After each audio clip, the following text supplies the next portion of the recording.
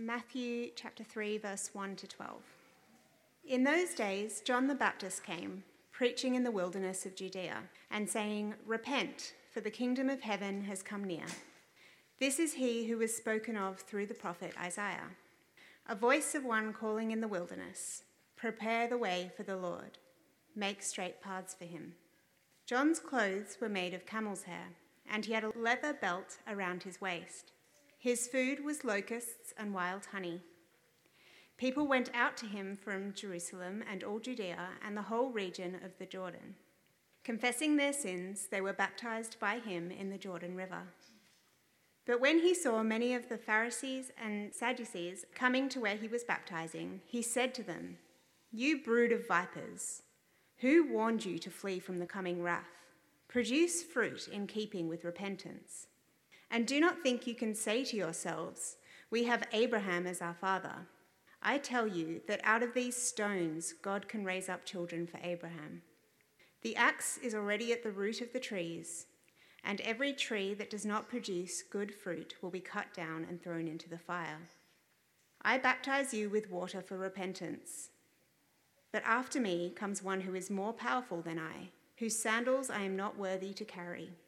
He will baptize you with the Holy Spirit and fire. His winnowing fork is in his hand, and he will clear his threshing floor, gathering his wheat into the barn and burning up the chaff with unquenchable fire." Hebrews chapter 12, verse 1 to 11. It's on page 8 of your booklets if you want to read along. "Therefore, since we are surrounded by such a great cloud of witnesses, let us throw off everything that hinders and the sin that so easily entangles. And let us run with perseverance the race marked out for us, fixing our eyes on Jesus, the pioneer and perfecter of faith. For the joy set before him, he endured the cross, scorning its shame, and sat down at the right hand of the throne of God. Consider him who endured such opposition from sinners, so that you will not grow weary and lose heart. In your struggle against sin, you have not yet resisted to the point of shedding your blood. And have you completely forgotten this word of encouragement that addresses you as a father addresses his son? It says, 'My son, do not make light of the Lord's discipline, and do not lose heart when he rebukes you. Because the Lord disciplines the one he loves, and he chastens everyone he accepts as his son. Endure hardship as discipline. God is treating you as his children. For what children are not disciplined by their father? If you are not disciplined, and everyone undergoes discipline, then you are not legitimate, not true sons and daughters at all. Moreover, we have all had human fathers who disciplined us, and we respected them for it. How much more should we submit to the Father of spirits and live? They disciplined us for a little while. They disciplined us for a little while as they thought best. But God disciplines us for our own good, in order that we may share in his holiness. No discipline seems pleasant at the time, but painful. Later on, however, it produces a harvest of righteousness and peace for those who have been trained by it." It is wonderful to be here for confirmation today, and it's been a privilege to hear each and every one of those stories of how God is at work in your lives and what's led you today to being prepared to stand and publicly declare, "I turn to Christ." For Celeste and Claudette, confirming, saying yes to the promises made at your baptism on your behalf, and for Elle, Benjamin and Steve, making those promises themselves as they did at their baptism, but now before me as bishop representing the wider church. Since we've been hearing about testimonies, I'm actually someone who was confirmed in early high school, so similar age to some of you. Not surprising given I'm someone who's actually always known about God, so quite different to some of you. I grew up in Christian family, which I'm sure Celeste and Claudie would relate to. But my father, who died when I was 6, was a Methodist minister. So I'm loving hearing all these connections to the Methodist Church. But he died. So my mother was actually the particularly strong model for me when it came to faith. And I was always inspired by her, by the way she was prepared to include and speak up for the vulnerable, for example. It's not that she went looking for causes, but she was simply there when people needed her. I also found it inspiring, and I think, if I'm honest, at times uncomfortably challenging, how being a Christian absolutely shaped her choices in life, quite radically at times, say with finances and material things. There were times when I felt like I was missing out, you know. So she brought up 5 kids aged from 5 to 11 when Dad died. She always made sure we got to church every week. My grandmother, who was also like a second parent, she had this thing that, you know, Mum really wasn't that concerned whether we got to school, but church was a different matter. And as Mum put it, you know, school didn't really affect her, but church, that would actually stop her from getting to church. So Mum really taught me the importance of Christians gathering together every week to worship God by osmosis, really, because it was so important to her. A focus, a centre for the week. So I knew about God.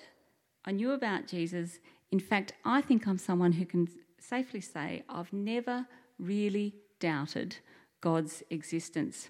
Some people do, as we've heard, and if that's you today, then I just want to say for now that the leap of faith you've taken that God doesn't exist, to believe that, is as big as the leap of faith I've taken to believe God does, as well as the 5 other people being confirmed. And if you want to talk to anyone later about that, the person you've come along to see confirmed, or Peter, please do. The question more for me was I going to let God make a difference in my life? And, you know, from the little I've said, you can see I had a very strong model that believing was going to make a difference in your life. And actually, like Elle, I went to a camp. But for me, it wasn't cold turkey at all. But I went as a country child, so I grew up in the country too, but in a much bigger town than it sounds like what you grew up in.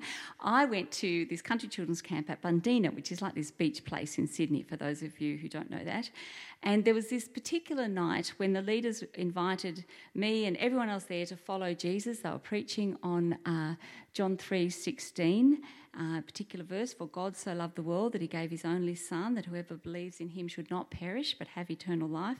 And I can remember saying to God all through that particular talk, it was actually quite an argument that I was having, can't I just accept you exist and leave you over there and me get on with my life?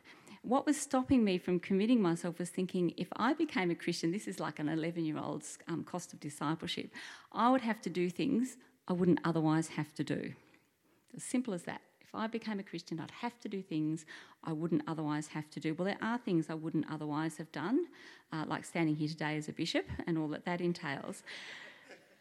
But what I realised that night is that I couldn't just say God existed and leave it at that. Couldn't just count on my parents' faith, which I think is what Celeste and Claudie were saying as well. Why am I a Christian?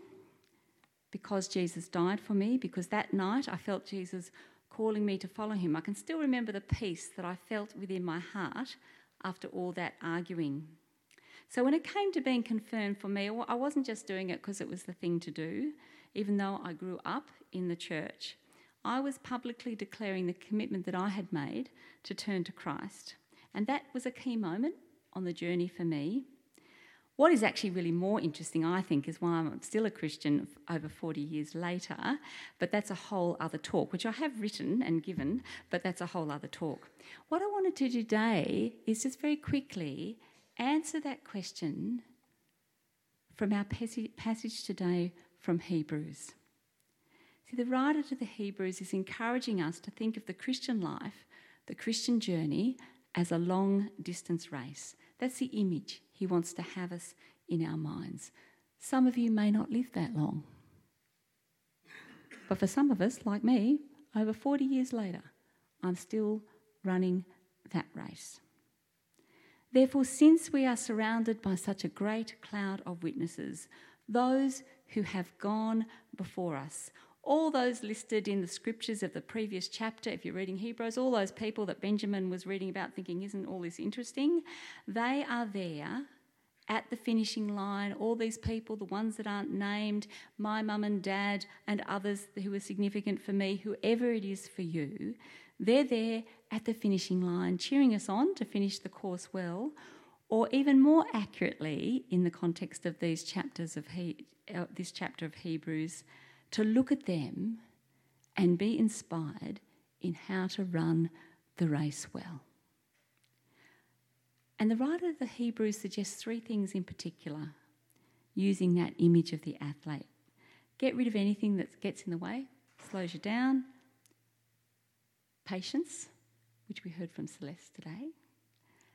Fixing our eyes on Jesus. So firstly, throwing off anything that gets in the way. Let's throw off everything that hinders and the sin that so easily entangles. So getting rid of any heavy weights that slow us down. Think of runners with their aerodynamic running suits and swimmers or cyclists shaving their bodies, even those bits of hair that can be a problem. It's seeking to be free of anxieties about trivial concerns. Some of the anxiety that maybe Celeste spoke of, you might have your own. Resentments of other people, addictions, secret or otherwise. Or say for those of us in leadership, think of that very telling reading, our gospel reading earlier in the service, ambitions to use the gospel to promote ourselves. Turning to Christ, away from repenting of our sins, selfish living and all that's false and unjust. It's a daily exercise, helped by prayer. Repentance, the weekly confession, is a guide. And other people, friends, a spiritual companion, counselling when needed. Sometimes it's simply having the courage to stop, to be still, and to look at your life in the light of Christ. Secondly, patience. Let's run with perseverance the race marked out for us. A long haul, not a short sprint. It's about running the race that lies before us and running it patiently. Today you heard me praying, it's there in the order of service, for the strengthening of the Holy Spirit. It's the Spirit who will enable this. And I prayed in particular for the sevenfold gifts of the Spirit. To pray and not give up for grace, wisdom and understanding, discernment and inner strength, knowledge and true godliness. They're the gifts, each and every one of them, that will enable patience, that will enable each of you to run with perseverance, growing and maturing in your faith, and what it means for you to live as a Christian, live out God's call on your life, wherever it is that takes you, whatever it is that you'll be doing and being, and most importantly of all, that is what will enable you to love our neighbours as ourselves, as God has loved us. Love the fact that Claudie picked that out. I'm not going to talk about verses 4 to 11 at great length. I know you'll be relieved at this time of the morning. But basically, those verses really describe that growing and maturing happens in terms of God's discipline. You may not want to hear this. Particularly your parents will not want to hear this for Claudie and for Celeste. But life as a Christian, as they already know, is not necessarily easy. In fact, it's often when life is at its most challenging that you grow the most. Whether that is about God helping you get rid of the big baggage, setting boundaries, so to speak. I'm sure Steve is just learning about those setting the boundaries. Or in God's strength, confront, make a difference in difficult situations. using the gifts God has given you and I, or never thought we had, in ways that will surprise you and in ways that will keep on stretching you. So getting rid of what weighs us down, sin that gets in the way, patience, and thirdly, and most importantly, fixing our eyes on Jesus, the pioneer and perfecter of faith. Keeping your eyes, or at least your imagination when you're too far away to see, fixed on the finishing line, on the one who is at the centre of the cloud of witnesses, Jesus. Jesus, whose coming we look for at any moment as this season of Advent, as we prepare for Christmas, reminds us. Look ahead. Look to Jesus. He's been there before us. Run the race. In fact, he pioneered the way. The writer to the Hebrews, as throughout the letter, is emphasising Jesus. Just uses the name Jesus. Doesn't go into all the other things. Jesus, the Messiah, yada, yada, yada. Just says Jesus, the human being, carving out the path for faith, bringing it to successful completion, getting over that finishing line. I mean, think of what exactly Jesus went through on his own patient journey, what his race looked like. We've had it easy by comparison. For the joy set before him, he endured the cross, scorning its shame, and sat down at the right hand of the throne of God. Jesus kept his eye on the joy that was waiting for him, the joy of doing his Father's will, of bringing his saving purposes to fulfilment, and he put up with the torture of crucifixion, humiliating, excruciating, agonising. Now, in a key position of honour at God's right hand.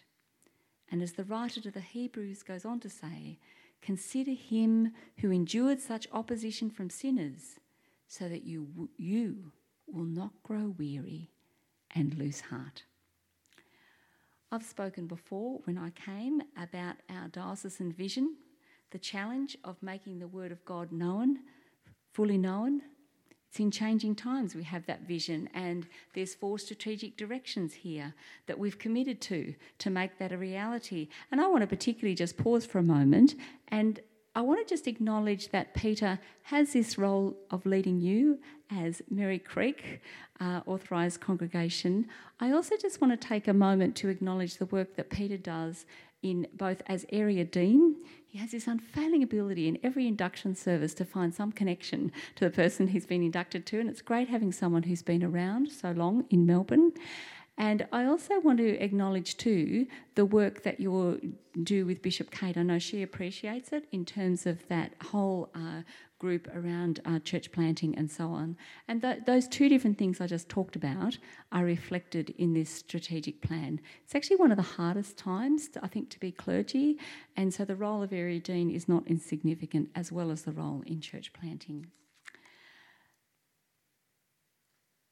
And as well, we face particular challenges at the same time. Ministry presence in both areas of urban renewal.